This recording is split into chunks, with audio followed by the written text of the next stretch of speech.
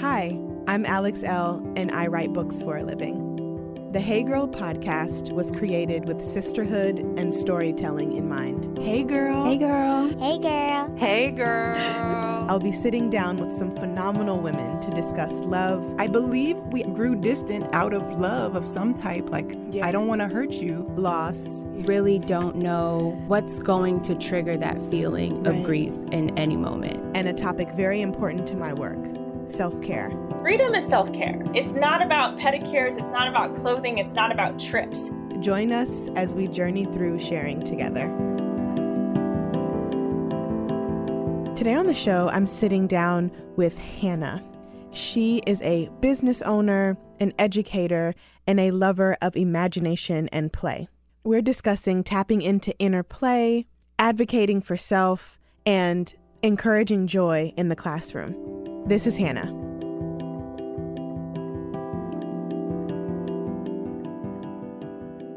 Hey, girl.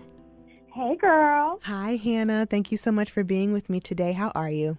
I'm doing so well. I'm just so honored. Thanks so much for inviting me onto this. I can't wait to chit-chat and just chat. I love it. Thanks so much. Of course, of course. So let's dive right in. Who are you and what do you do? I'm Hannah. I'm an educator by trade. I'm a lover and a lover of all things imaginative and playful. I am a Latina. I'm a Latina in business. I'm a young woman in business.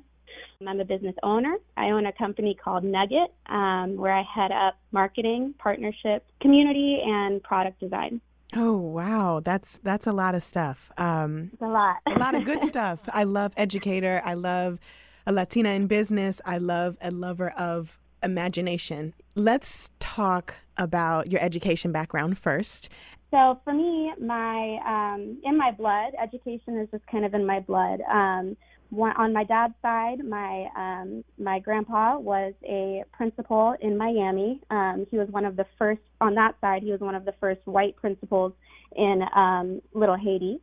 And so he was really instrumental in my growth and my passion for wanting to be an instructor. And then my mom, who's Puerto Rican Panamanian, is a teacher. And she started doing, when I was little, she was just a daycare assistant. And then she kind of worked her way up. She was the first person in her family to go to college. So she got her education degree, worked her way up, and now she is an assistant principal, and she just accepted a position at a private school in Dubai. So she is just rocking it, killing it.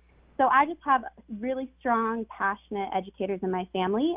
And so when it came time to graduate from school, I decided to go back to Miami, where my grandfather was a teacher, and just connect with those roots. So I went to some schools in Miami-Dade that are incredibly under-resourced. 99% of students were on free or reduced lunch.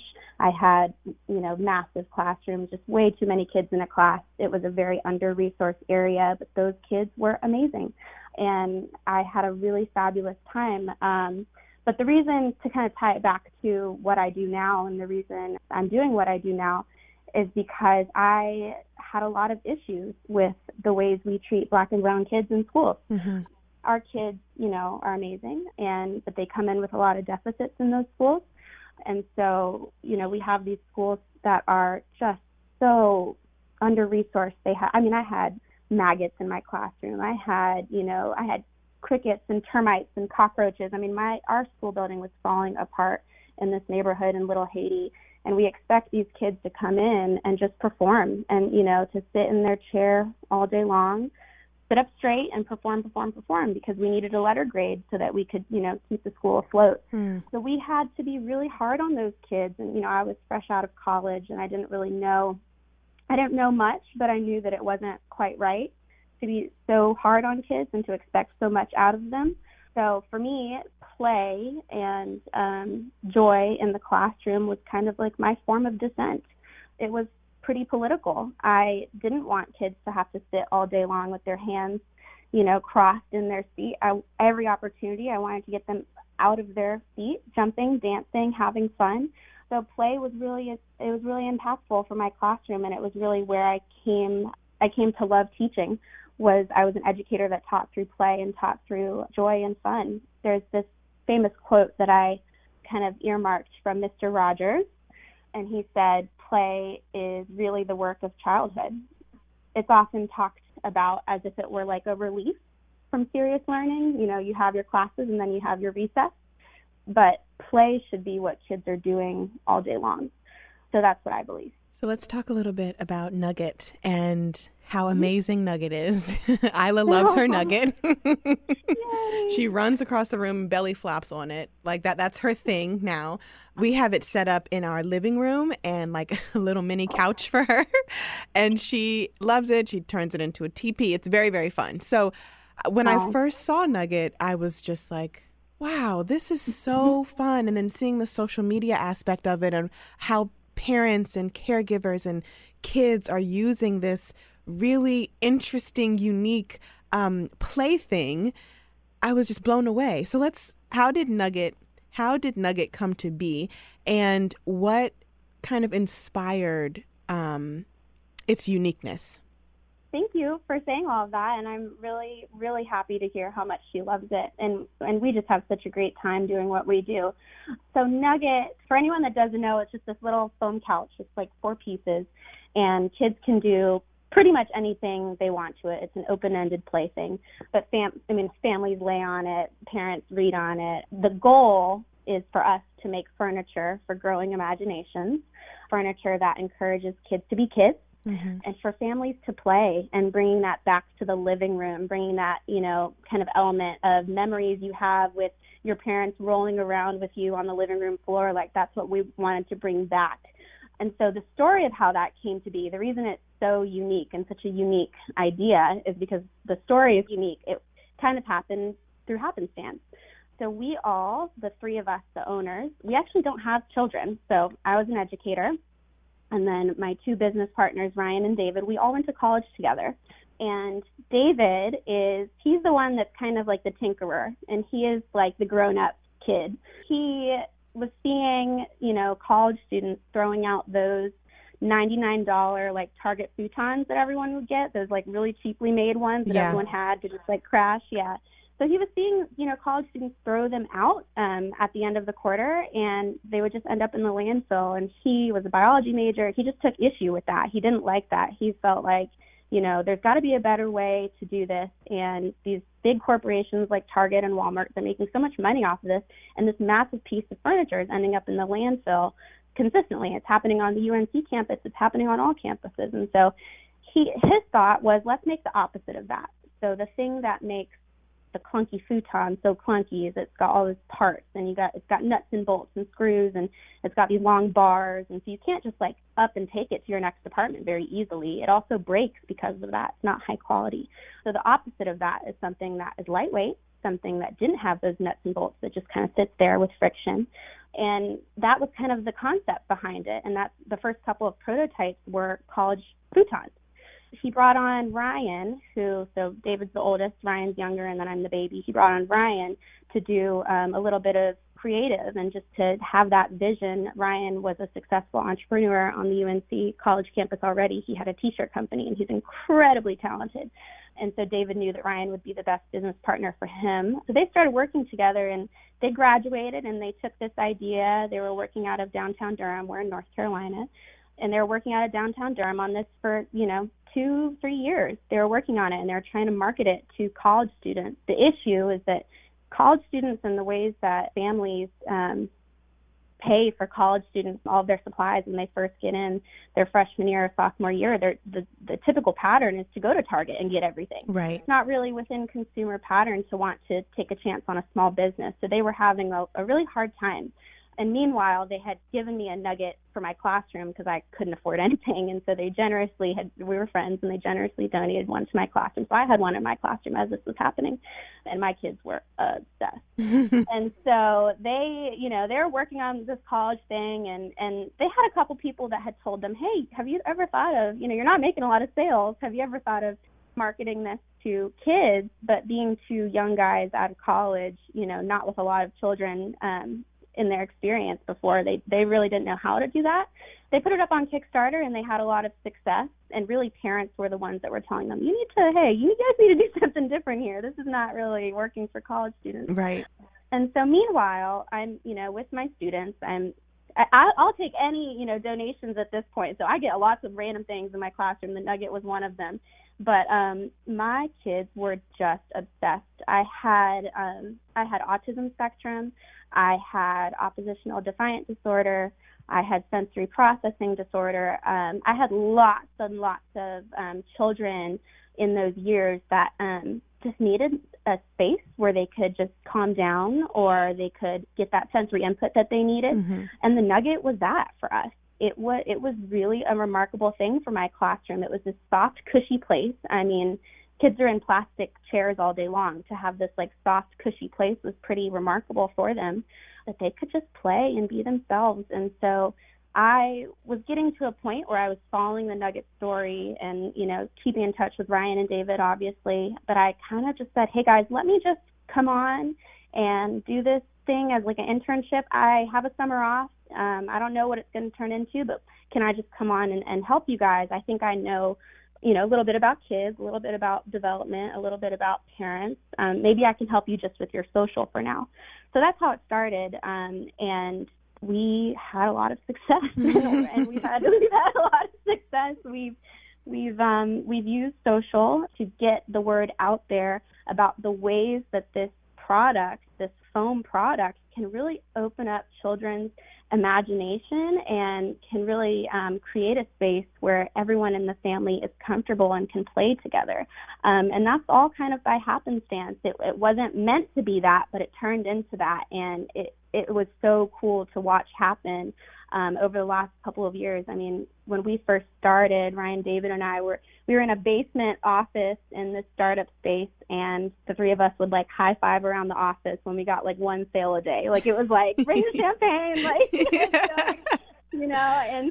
and now we're at a place where we've got like 15 employees, and we have a 12,000 square foot manufacturing facility. We do everything in house, and we're all still really young. I mean, none of us have gotten married, none of us have kids, but we've had a lot of success, and I definitely owe that completely to the families in the Triangle where we are that have just supported us so hard. They have just been our champions and come in and done photo shoots for us and spread the word. And through social marketing has been really, really amazing for us. So yeah, that's Nugget story. That's really, really, really amazing.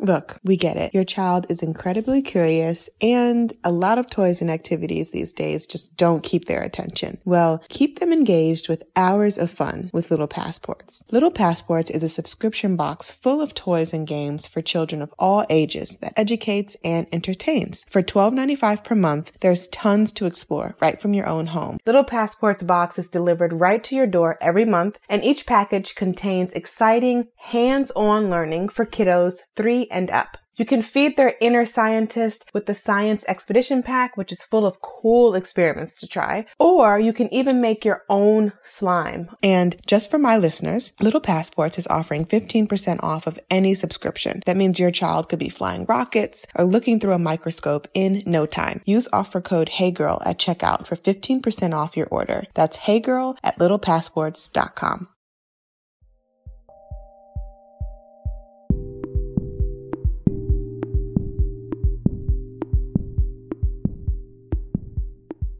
I love when I hear that brands kind of develop, or they do develop organically. Mm-hmm. They may start off as one thing and then just completely change to the next thing, that the world needed, that the community needed. That's so special and very, very, very fun.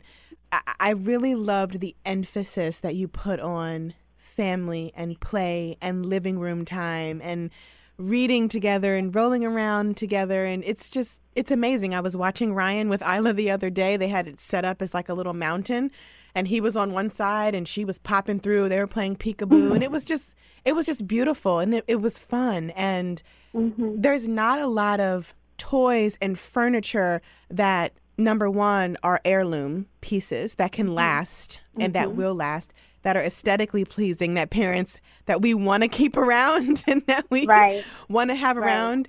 And also that is multifunctional. Like, this isn't just the sofa. This isn't just a toy. This is anything you can imagine. And I think that that's what really makes Nugget as a consumer so special for our family. Yeah, definitely. I mean, just from the children's side of things, being that I'm an educator, for me to see this product, because it's so open-ended and because it was born out of just like this basic need to have something that was portable and versatile and could last, the ways that it's impacting children to me is really magical. I mean, we see kids that are using this for open-ended play. So that means the beauty of open-ended play, for anyone that isn't quite sure, is basically that, there's not an answer. We're not giving a kid a puzzle and then telling them, hey, do this puzzle, and then they look up at you when they're done. They're like, okay, now what? We're giving them an opportunity to discover and to just play for the sake of play, and there doesn't have to be an end goal.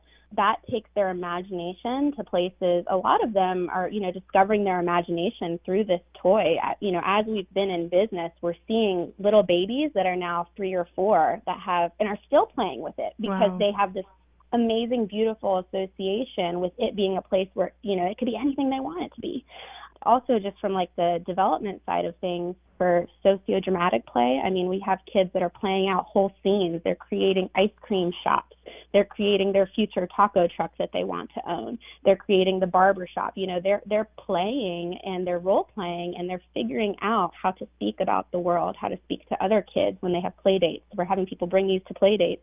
And so they're learning how to be adults through this piece of furniture, which I just think is magical. And that's all in addition to, obviously, like the locomotor play, just getting the wiggles out, because I have to get the wiggles out, the exploratory play, little infants that are learning how to walk and stand and, learning their bodies through it. So it has just been, just from an educator side of things, like it has been the coolest thing to see kids grow up with this product. Let's switch gears a little bit and talk about your self-care practice as a woman in business, as an educator in business, and also how your self-care transforms into community building. Oh, that's a really good one. Okay, I'll start. There's a lot there. Yeah, there's a lot there. All right. Pick and choose. Yeah, okay, so I'll start with, I like what you said about, being an educator in business, because that's what I am.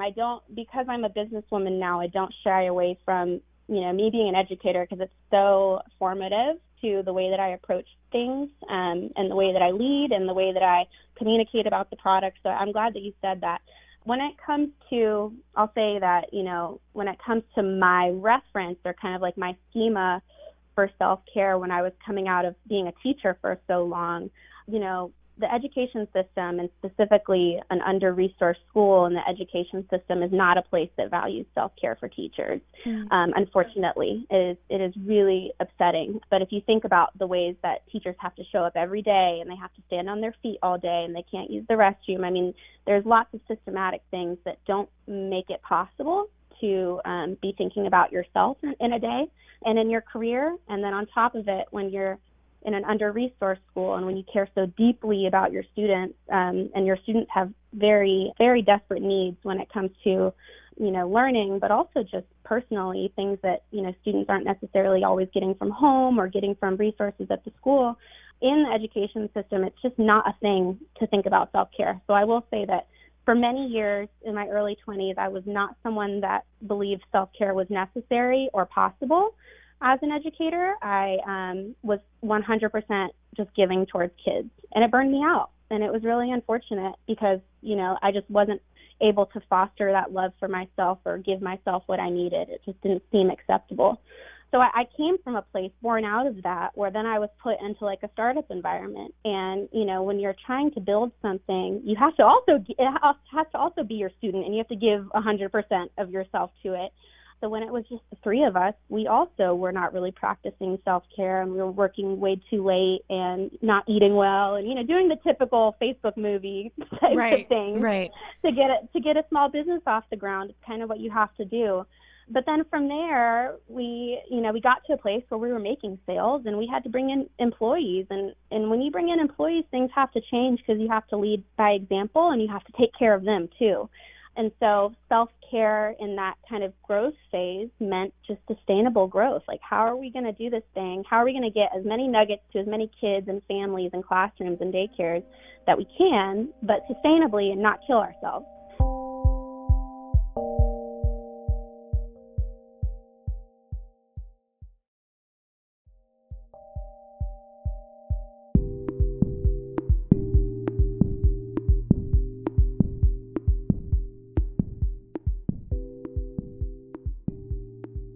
So self-care just meant, to me and to us as leaders, just not overworking people, not overworking ourselves, having flexibility within our days and within our weeks, taking time off, like allowing everyone to do that. So I was finally able to get the things that I wasn't able to get as a teacher, which was great. And it was great to lead, and it was great to give our employees that and to be great bosses through that.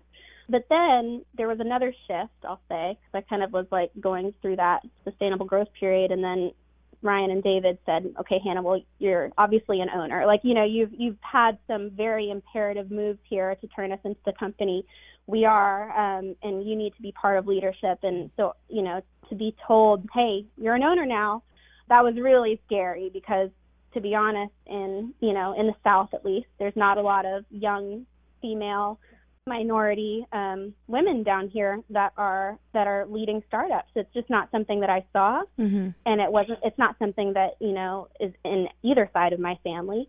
So it was really, really scary, and I went through a lot of anxiety, and I had imposter syndrome, and it was really traumatic to be told that. Honestly, even though it's a good thing, but to be told, hey, you're a business owner now, was really scary. And so I would go to like networking events, and we would be having conversations with consultants and making business decisions with mentors, but everyone was a white man. That was older than me. And I didn't feel like I belonged at all.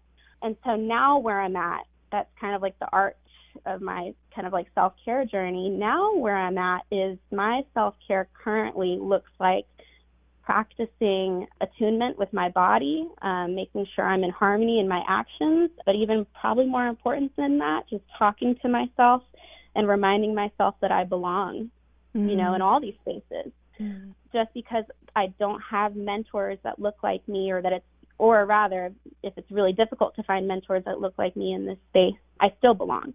I can't tell you the number of emails that I've sent to, other people, other women in business. And I'm like, hey, I'm desperate for mentorship. And they kind of come back and they say, hey, I would love to help, but I've kind of maxed out on my mentees. Oh, wow. It's really hard because, there's so little of us doing this, at least in the South, that it feels like, maybe I don't belong. Maybe there's not enough space for, women that look like me doing this.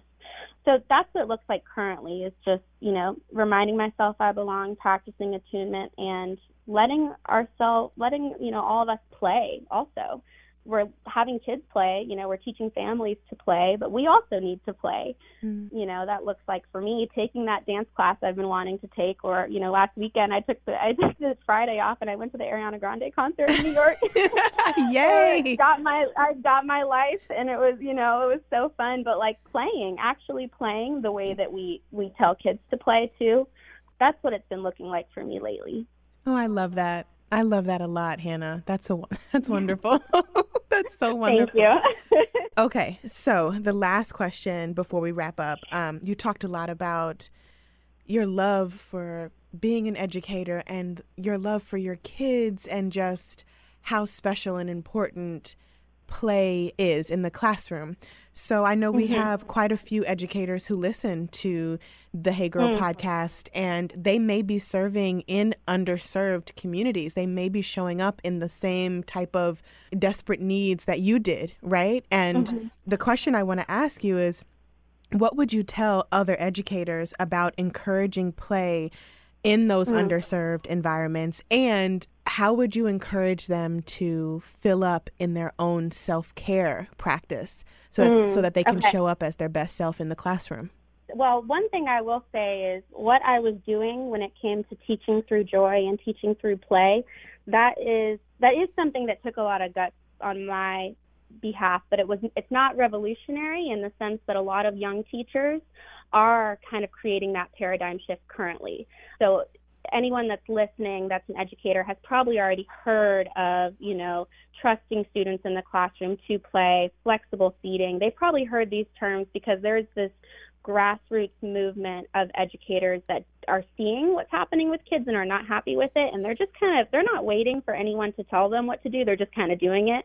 And so I was inspired by a lot of those teachers, and I followed a lot of teachers on social media that were doing that, teachers that we actually currently work with now at Nugget, and they're amazing, and they've been a source of inspiration when I was in the classroom and now currently out of the classroom. So find those mentors that are doing it within flexible seating and within play in the classroom, and look at what they're doing, look at their resources online. But also, I would say, just from my experience learning from it, trust kids to be kids and relinquish the control that sometimes when we're learning about education, when we're learning about really just like how the classroom should be structured, a lot of times it should be structured as teacher has the knowledge and teacher imparts the knowledge onto the students, and that's why the students have to sit and listen. But flipped classrooms and classrooms that allow kids to be kids allow the kids to do some of the teaching back to the teacher. And that takes a lot of relinquishing of control and a relinquishing of notions that as educators we've been taught. But it's not 21st century learning anymore. Like, we have to do it differently now because kids are different now. And we've got a whole different set of systematic issues, especially when it comes to teaching in Title I schools. So we need to give them that flexibility and that freedom. So trust them to be kids.